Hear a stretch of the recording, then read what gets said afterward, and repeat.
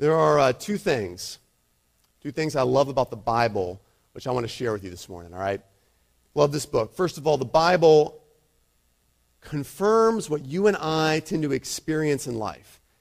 Most of the time, the Bible helps us interpret life experience and lets us know what to do about it. But sometimes it works the other way around, where you experience something which you kind of know in your gut is true. And then you realize, oh, the Bible actually says this and says it much better than I could ever articulate it. And this happened to me in the summer of 1999. I was attending university at the time and having lunch with a friend. And we were talking about prayer. The subject turned to prayer. And I said, hey, Reuben, here's the deal. I think I'm really going to make a change in my prayer life. I realized something this morning, that I'm pretty small. I lack experience. And frankly, I'm not smart. And he said to me, dude, I've been trying to tell you that for a long time. But you would never listen. I was like, come on, dude. Shut up. I'm being vulnerable here, right? I went on to say, here's what I figure. God is huge, vast, knows infinitely more than me. And since I am small, unworldly, and stupid, and he already knows what I need before I ask him, I really should just shut up, listen, and let him do most of the talking. Well, I never before read the book of Ecclesiastes until that September. And I just finished reading chapter 4 of Ecclesiastes that morning. And so the following morning, after our lunch conversation, I turned the page to Ecclesiastes chapter 5. And if you could turn there with me as well. Ecclesiastes chapter 5, God's Word. Guard your steps when you go to the house of God. To draw near to listen is better than to offer the sacrifice of fools, for they do not know that they are doing evil. Be not rash with your mouth, nor let your heart be hasty to utter a word before God. For God is in heaven, and you are on earth. Therefore let your words be few. For a dream comes with much business, and a fool's voice with many words. When you vow a vow to God, do not delay paying it, for he has no pleasure in fools. Pay what you vow. It is better that you should not vow, and that you should vow and not pay. Let not your mouth lead you into sin, and do not say to the messenger that it was a mistake. Why should God be angry at your voice and destroy the work of your hands? For when dreams increase, kind of daydreams here, and words grow many, there is vanity, but God is the one you must fear. So having read this, I called my friend back up and say, hey, Reuben, remember what I said about being small and experienced stupid? Since I figure that he's larger and infinitely more knowledgeable than me, I should really just pipe down? It's like, yeah. I said, dude, that's actually in the Bible. It's here. He's like, oh man, that's really cool. I said, yeah, it is, and you know what that means. That means you are small, inexperienced, and stupid, so you need to shut up and listen. All right? He didn't laugh like you did, but we laughed later. So what we're going to do is discuss what is often an obstacle in prayer. Listening and hearing from God. This is a weighty, massive subject loaded with questions and fraught with potential missteps. And we're going to kind of get to what we can this morning. But I think what Solomon tells us, King Solomon tells us in Ecclesiastes, is as good a place to start as any. Plus, it points us to a second thing I want to tell you about why I love the Bible, and that is the Bible has a book for every person in virtually any situation. I love this about Scripture. A book for almost every situation, for any person. Why does your life suck? Read Genesis, especially chapter 3. All right, that's why life is hard and difficult, sometimes tragic. You feel alone in your suffering. You got the book of Job. All right, if you're happy, sad, angry, joyful, indifferent, embarrassed, thankful, or sometimes all seven within 60 seconds, you got the Psalms. Right? The Psalms are like the emotionally schizophrenic's guide to joy. All right? If you're concerned about business dealings, relational stress, why your mouth seems to get you in trouble so much, you got the book of Proverbs. You want advice or tips on a good sex life? That's right. The Bible talks about that. Song of Solomon.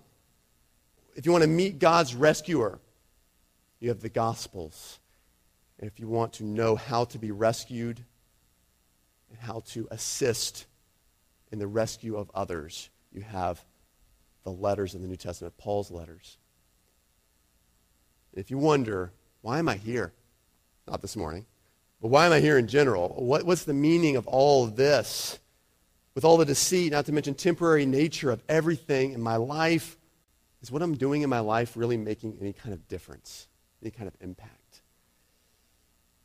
If you're asking those questions and you have the time and frankly education to work through those questions, you have Ecclesiastes.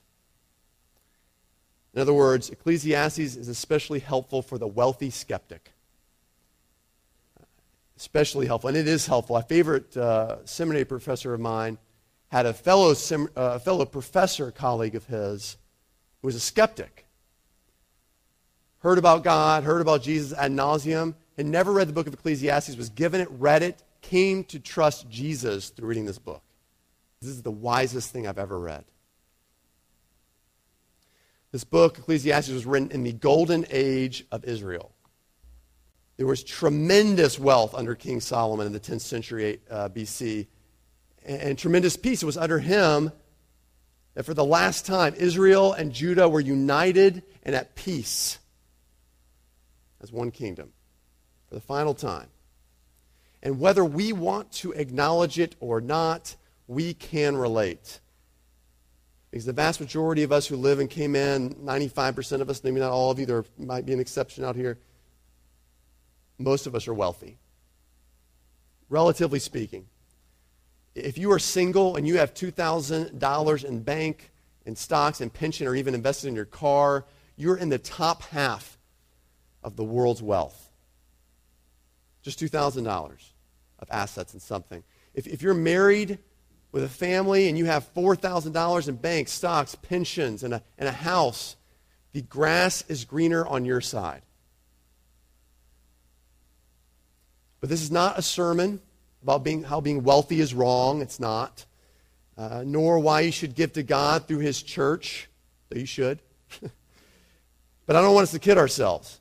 We talk about the economy being tight, job security being tight, but for most of us, we're really talking about how a lesser job may be less satisfying. We're asking questions like, will I have the same quality of life with something different? We're not asking, will I have food? So relatively speaking, friends, you are wealthy. Me too.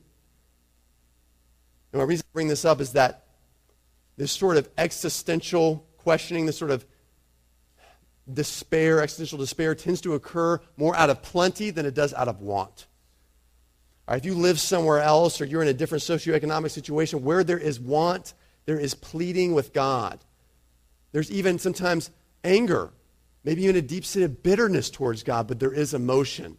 There's certainly a raw emotion, always teetering on potential trust in Jesus and who he is, on him as our rock. But with wealth, especially when a person finally discovers the emptiness of their bottomless wallet, with wealth often comes a sort of resignation that sort of tries to pursue meaning in a meandering fashion. You just wonder, what is this about? Is this really worth it? But it's kind of withdrawn, and that's Ecclesiastes. Sometimes you find it dry and cold, but it's a wealthy skeptic. How can wealthy skepticism do? What can it do in terms of how we approach God? How can it affect the way we approach God? One, it will lead to questioning and despairing. Most of Ecclesiastes, the preacher, as he calls himself, wonders, why do I work? Why do I live? Do I live only for my own pleasure? Why do I even approach God at all? And if you're here and that's you this morning, man, I'm glad you're here. Because that are worse places to be than where you're at. Because at the end of that rope, you could find Christ. But secondly, what can wealthy skepticism do in terms of how we approach God? It can cause us to go through the motions in order to keep God at a distance. In other words, there's a religious element to this. People who pray, but the words are rote, they're empty. They sound as if they're from a looping tape recorder. Religious words that may have once had a real authenticity and vigor when they were uttered from your mouth a month a year, a decade ago, but now they kind of ring hollow. And so we repeat what we once meant, hoping that God's okay with it. That's who Solomon's addressing in these verses, the wealthy religious skeptic at heart. One who says, yeah, I'm going to come to church, I'm going to be with God, but in reality, I kind of want him at a distance. And since you're at church this morning, you're more likely to be in the second category, or at least you face the constant danger of going through the motions but keeping God at a distance. So for those of us in the situation, we could do with a healthy dose of awe in our life, letting the Creator speak and submitting to what he says as the created. How do we do that? Well, let's see what wisdom Solomon has to give us this morning. But let me say this first. This isn't child's play. All right. In fact, Richard Foster, in his really seminal great work on prayer, his book on prayer, he has this chapter on listening to God. And you know what he says at the beginning of this chapter? He says, you may want to skip this chapter. I read that and I'm like, well, what? I never heard that in a book before. Like, what a way to sell books, right? You may want to skip this part. It might not be worth reading. That's an odd way to begin this. But his point was this, that the first time around, if you're just starting to pray, listening and hearing what God has to say and discerning it and trying to figure out, is this from God? That's heavy stuff. So this morning's sermon is going to be a little bit heavier because Solomon hints in these verses at things like self-examination, silence, listening, waiting, reading, memorizing, obeying, all as keys to hearing from God. Now, are those some of your favorite things? Probably not. That's like a real killjoy for many of us. It doesn't have to be when it's drawing near to God. When we hear that list, not normally a list of our favorite things. So this morning, what I'm going to present to you is not a formula, but hopefully a wise positional plan. What I mean by this is doing the things I'm going to describe don't do anything of themselves, but they're more likely to put us in a position where something can be done. All right, I want to make that very clear. All right? So, a wise positional plan. Let's see what Solomon has to say. Number one, self-examine. Verse 1, he starts out and says, guard your steps when you go near to the house of God. Literally, this means to pay attention to the direction of your feet. Examine yourself honestly. Where are your feet pointed? Where are you pointed? Where is your life oriented? When you are on your way to worship, are you self-oriented or are you God-oriented? Think about Sunday morning worship for a minute here. When you wake up, there are all kinds of distractions, all kinds of places your feet can go and things that can pull. And it's a beautiful day, you got the beach. It's a windy day, kite surfing. Right? If you up late the night before, you have your pillow. Right? These are things that pull us. Our feet want to go in those directions. And every morning we have the option to seek God through word and through prayer, and so much distracts us on a normal day because you know why? We typically wake up self-oriented because of the sin within us, because of the big no in our hearts. So we might get up in the morning and jog. But why do we really jog? Usually we I jog to extend my life. My life. I get my coffee for my work. Right? I shave gender-appropriate part of my body to present myself well. So the momentum of every morning already swings towards self. You know what I mean? I feel that pretty much every morning, and it creates major obstacles to being receptive to what God is saying, to his voice versus our own. A guy named George Mueller, we'll talk about him more next week. He says about prayer, I seek at the beginning of prayer to get my heart into such a state that it has no will in regard to a given matter, no will of its own in regard to a given matter.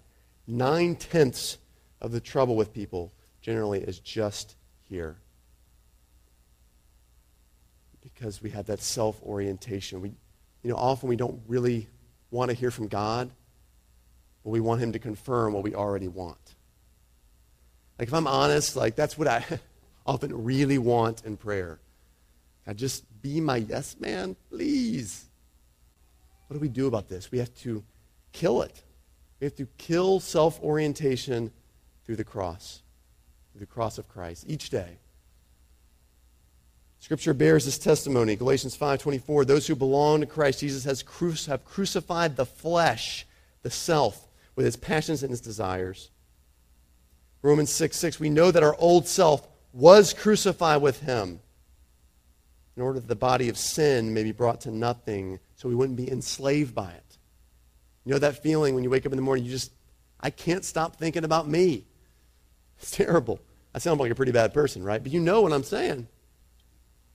Colossians 3:4-5, when Christ, who is your life, appears, you will also appear with him one day in glory. What an awesome promise. So Paul says, therefore, put to death what is earthly in you, what is attached to self. I want to encourage you, find a way to visit the cross first thing. First thing. For instance, I have some cross-centered hymns on my iPod that I play in my bathroom every morning. I need to hear that. I need to hear about the cross and how Christ died for me and how he wants to give me life. And he wants me to die to self so that I might have life and live for others. I need to hear that message. Or you could be a verse like Galatians 5:24, which I just mentioned, about being crucifying the self. Put that on your bathroom mirror. Stick it on your coffee maker, your espresso maker. Or just have an honest conversation with yourself in the mirror. Some of you know you talk to yourself in the mirror anyway. Come on. It's okay. We're among friends, all right? Look yourself in the mirror. Be honest. Say, you know what, Lord? I have a hard heart this morning. I need to go to the cross. I need to remember your death, your sacrifice for me, so that I might die to self. So, self-examination, going to the cross. Secondly, listen. Putting yourself in a good position requires listening, which requires the waiting word combo. I'll explain what that means in a minute. But read with me the rest of verse 1 through verse 3 here. To draw near to listen, Solomon says, is better than to offer the sacrifice of fools. They don't know what they're doing is wrong. And be not rash with your mouth, nor let your heart be hasty to utter a word before God. God is in heaven, you are on earth. Let your words be few. For a dream comes with much business. It's a much activity of mind, and a fool's voice comes with many words. As one commentator said about that last verse, Solomon's comparing most religious people's prayer life to that of verbal doodling. So say something. Say something. No awkward silence. One second century church father, a guy named Clement, once quipped that we've become like old shoes, all worn out except for the tongue. All right? Now, that's pretty funny for a second century guy. Come on, right? Got to admit, not bad. We don't get a lot of good comedy written on paper back then. So the idea is, though, maybe the problem with our spiritual life is we just need to pipe down and listen. We're worn out, and we need to listen, not be so hasty to talk. To listen out for the divine is like picking up a foreign language. It takes time, and you got to learn the vocabulary. And it is like a foreign language, right? I mean, that's what, in one way, Solomon is saying here. God is in heaven. He is from a different planet, not just a different country that speaks a different dialect. He's in heaven. You're on earth. So there is a difference. If you're going to learn a foreign language, it takes a little time, and you got to learn the vocabulary. Learn the patterns of how God speaks and what he says. So first, the time. It requires waiting. Over and over, the Psalms, the prophets, the wisdom literature tells us, wait on the Lord. Wait on the Lord. Wait on the Lord. You hear these words, right? And it's like, what? What does that mean? And it really is, it's kind of you want to wait on him, first of all, to discern if it's really him speaking. And it is sort of an art in a way. You start to ask others who seem close to Jesus, hey, I feel like God's telling me this. What do you think? How does it sound? You learn to listen to God and listening for the divine. You're going to have all these distractions knocking. It's like distractions are like an unwelcome solicitor at the door. It takes time to focus on your task, when someone is constantly knocking at the door of your heart, right? And so slowly it fades. All the thoughts in our minds. I think too often, one of the things we do with regard to hearing from God, too, is that we say we've heard from him so casually. It starts sometimes with, maybe you've done this if you've walked with the Lord for a little bit. You don't want to wait. So you convince a friend, a partner in ministry, a spouse. It seems like God wants me to blank. I think God's telling me blank. And then you get to the boldest one. God told me that we should be dating. So, all right, we should do this. All right, this sort of thing. Wait. But it also requires, as you wait, when you wait and you listen, you do nothing. The wisest thing to do is reading and memorize words. Reading and memorizing God's vocabulary. How does one tell the difference between what his own heart is telling him or her and what God is telling? Jeremiah 17:9 says the problem is pretty serious. It says this, the heart is deceitful above all things. Think about that, above all things. Okay, there's a lot of deception in the world. Our heart is more deceptive. Heart is deceitful above all things and desperately sick. Who can understand it? Right, we feel something, we think something, we think that must be what I'm supposed to do. But in reality, it might be the most deceptive thing. The one reliable guide against which all else is measured, our feelings, our thoughts, our inclinations, even our desires, is the Bible. There's a reason why all 66 books of it are called the canon, the biblical canon. Canon is the Greek word that literally means measuring stick.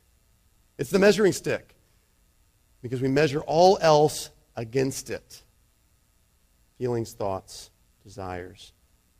So think about this with me for a moment. Let me give you a couple of things. Think about what you might legitimately feel you were hearing from God. Let me give you a couple examples. Here's one. I think I'm not the kind of person who needs community. Or another way to put it, God wants me to take a break from church. Kind of two different angles to this idea. And it's not as unusual as you might imagine, this thought. And on its own, based on personality types, I'm an introvert, based on trust issues that I've had from my past, it might even sound legitimate. I think maybe God is telling me that.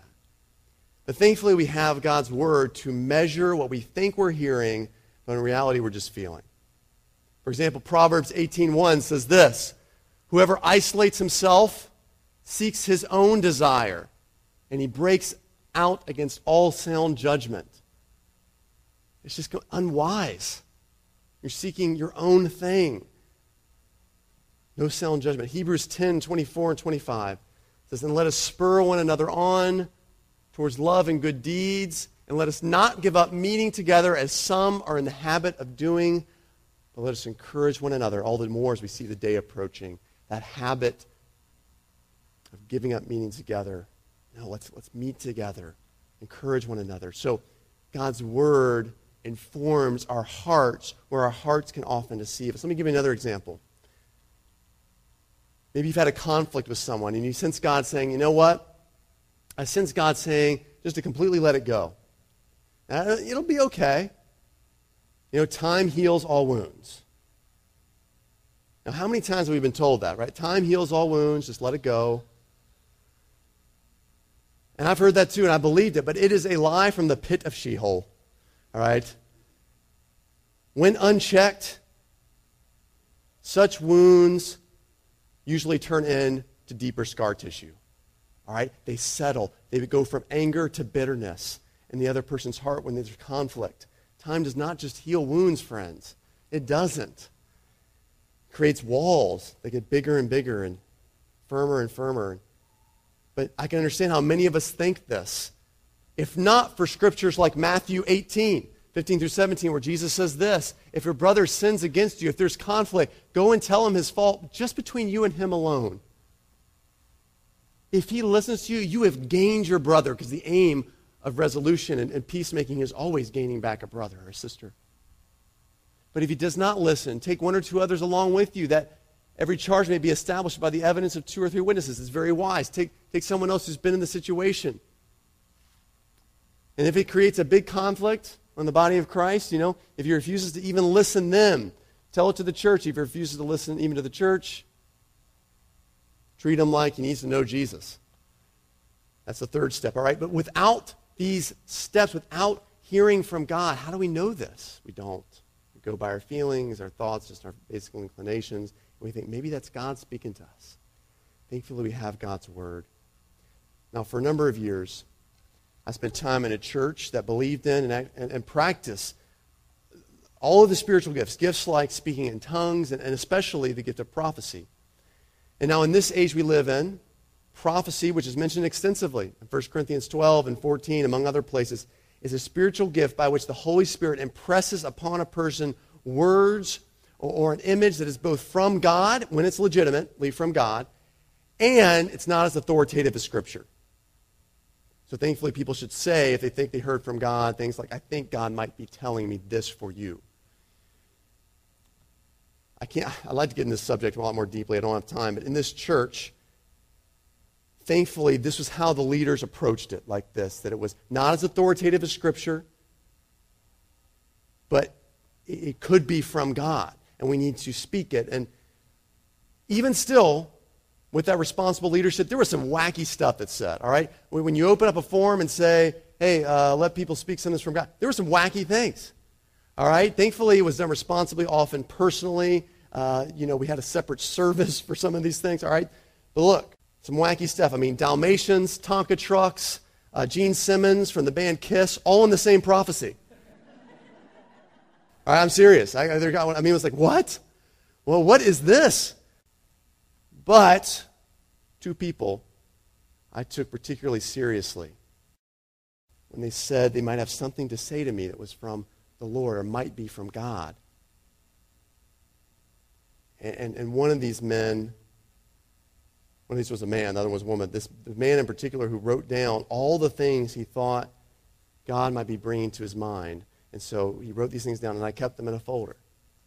All right, and this week I just went back and I looked at them. I mean, this guy had a number of things to say, and he always wanted to pray about it. He did it lovingly, but I look back this week and I recall why I really respected this guy and him hearing from God, because whether the image involved fishing, searching, hunting, feasting, they were all directly from God's word, or they were saturated with God's word.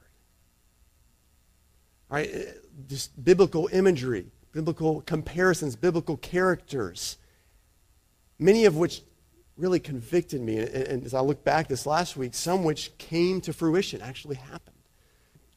I compare this to some emails and forwards I get. I get some things like cyclones of blessing, or people say God has told them to get ready to abandon their old ways of doing things because he's going to do a new thing through the Holy Spirit, and then they attach an Old Testament verse to it. And I've just gotten that email, that word so many times. It's difficult. It's difficult when you get that out of the blue. And often what God does through the Spirit is speak old words with fresh applications and into new contexts. Does that make sense? Old words, because Jesus Christ is the same yesterday, today, and forever. The most important things he gave us here, don't you think? And so he gives us new ways of applying it and puts it in a new context. Get to know the divine vocabulary. Read it, memorize it. You know what? Use it as an internet password. Get into your online bank account. Think about what great accountability that is. I can't access my money unless I remember John 14:6. All right? Well, what a great thing to do. Great idea. Because God's word is what he'll actually use most often to speak today. Let it saturate your thoughts. So listen, which requires a waiting word combo. Finally, a wise way to put yourself in a good position, do what you hear. Right? Solomon basically says here, when you make a vow to God, don't delay in paying it and doing it. He has no pleasure in fools. Pay what you vow. Now, the context here is when an Old Testament worshiper would promise to perform a specific act, usually a sacrifice of an animal. if God would respond to a particular request. Frankly, it was wrong and manipulative. I mean, right? Like, God, okay, I will give you this if you do something for me. Right? I mean, but it become a little bit common at this time. And God was gracious enough to still act, and people would respond, which is not too different from our corporate worship experience today. Right? Hopefully, through his word this morning, God will convict you, encourage you, even rescue you. And then how we respond to God's active word, we do it with song. Right? And what we're essentially saying with song in a few minutes here is, yes, Lord, you have worked through your word. You have been active. You have worked through it. And now I declare I'm going to love you with my life. So how God might apply this to our life is this. Okay, you've heard it. You've said it. Now do it. Follow through. And this is so important, not just to have a closer relationship with Jesus, but I think what you'll find is that as you do God's will, as you find yourself in the center of God's will, he will begin to reveal more of himself to you. He'll begin to reveal more of his will to you. Jesus said it this way in John 14:21. Whoever has my commands and obeys them, right? Has them, hears my commands, then obeys them. He is the one who loves me. He who loves me will be loved too by my Father. I too will love him. And pay attention to this last phrase, and will show myself to him. There's a sense in which as we obey God, Jesus discloses himself further to us. Who he is, his will, his person. It's like the person who takes a foreign language, right? If you learn Italian and you go and you hit the streets of Italy, you put it into practice, you start practicing it, you'll begin to learn new dialects. You'll see different nuances that can't be fully appreciated just from the textbook. You learn the Italian slang. I don't know any. All right? With all this, my big fear this morning, I've tried to approach this very cautiously. You notice I didn't even put notes on the back of the bulletin this morning. Pretty blank, because I didn't want this to seem like a formula from hearing from God. Because it's not. These things I've mentioned. God will speak however he wishes to. Amen? Only that, historically, through the testimony of his word, he tends to be heard more consistently by people who put themselves in positions to examine their heart, to listen to what he says, and then to do what they hear. This message from Solomon, Ecclesiastes 5, might not even be for you today. It might be something to tuck away for later, but it can start today. And for us, rather than making it complicated, let's start hearing from God by simply going to the cross to examine ourselves and die to self. Let's pray. Lord, so many of us find ourselves between one of two extremes. We either want to hear from you, and we're not sure we ever have. Or on the other extreme, we too flippantly said, yeah, I think I heard from God. Father, help us start listening to you by going to the cross, by looking at our own hearts, being honest. Where is my life oriented? And if I'm honest with myself, Lord, I woke up this morning oriented towards myself, and you took me to the cross. To know that Jesus loved me enough to die for me. And that motivates me to want to die to self and live for him and revisit that message, that truth. Starts there, Lord. It opens up the receptacles, the filters to start hearing and listening. Help us start there, Lord. And in many ways this morning, I think the sermon can be summarized, Lord, by looking, listening, and doing. Looking at our hearts, listening to you, especially through your word, and then doing. Father, as we go along this journey of trying to hear what you, God of the universe, is saying, the one who is so other than us, help us, Lord. Help us be in awe and listen, quietness. In Jesus' name, amen.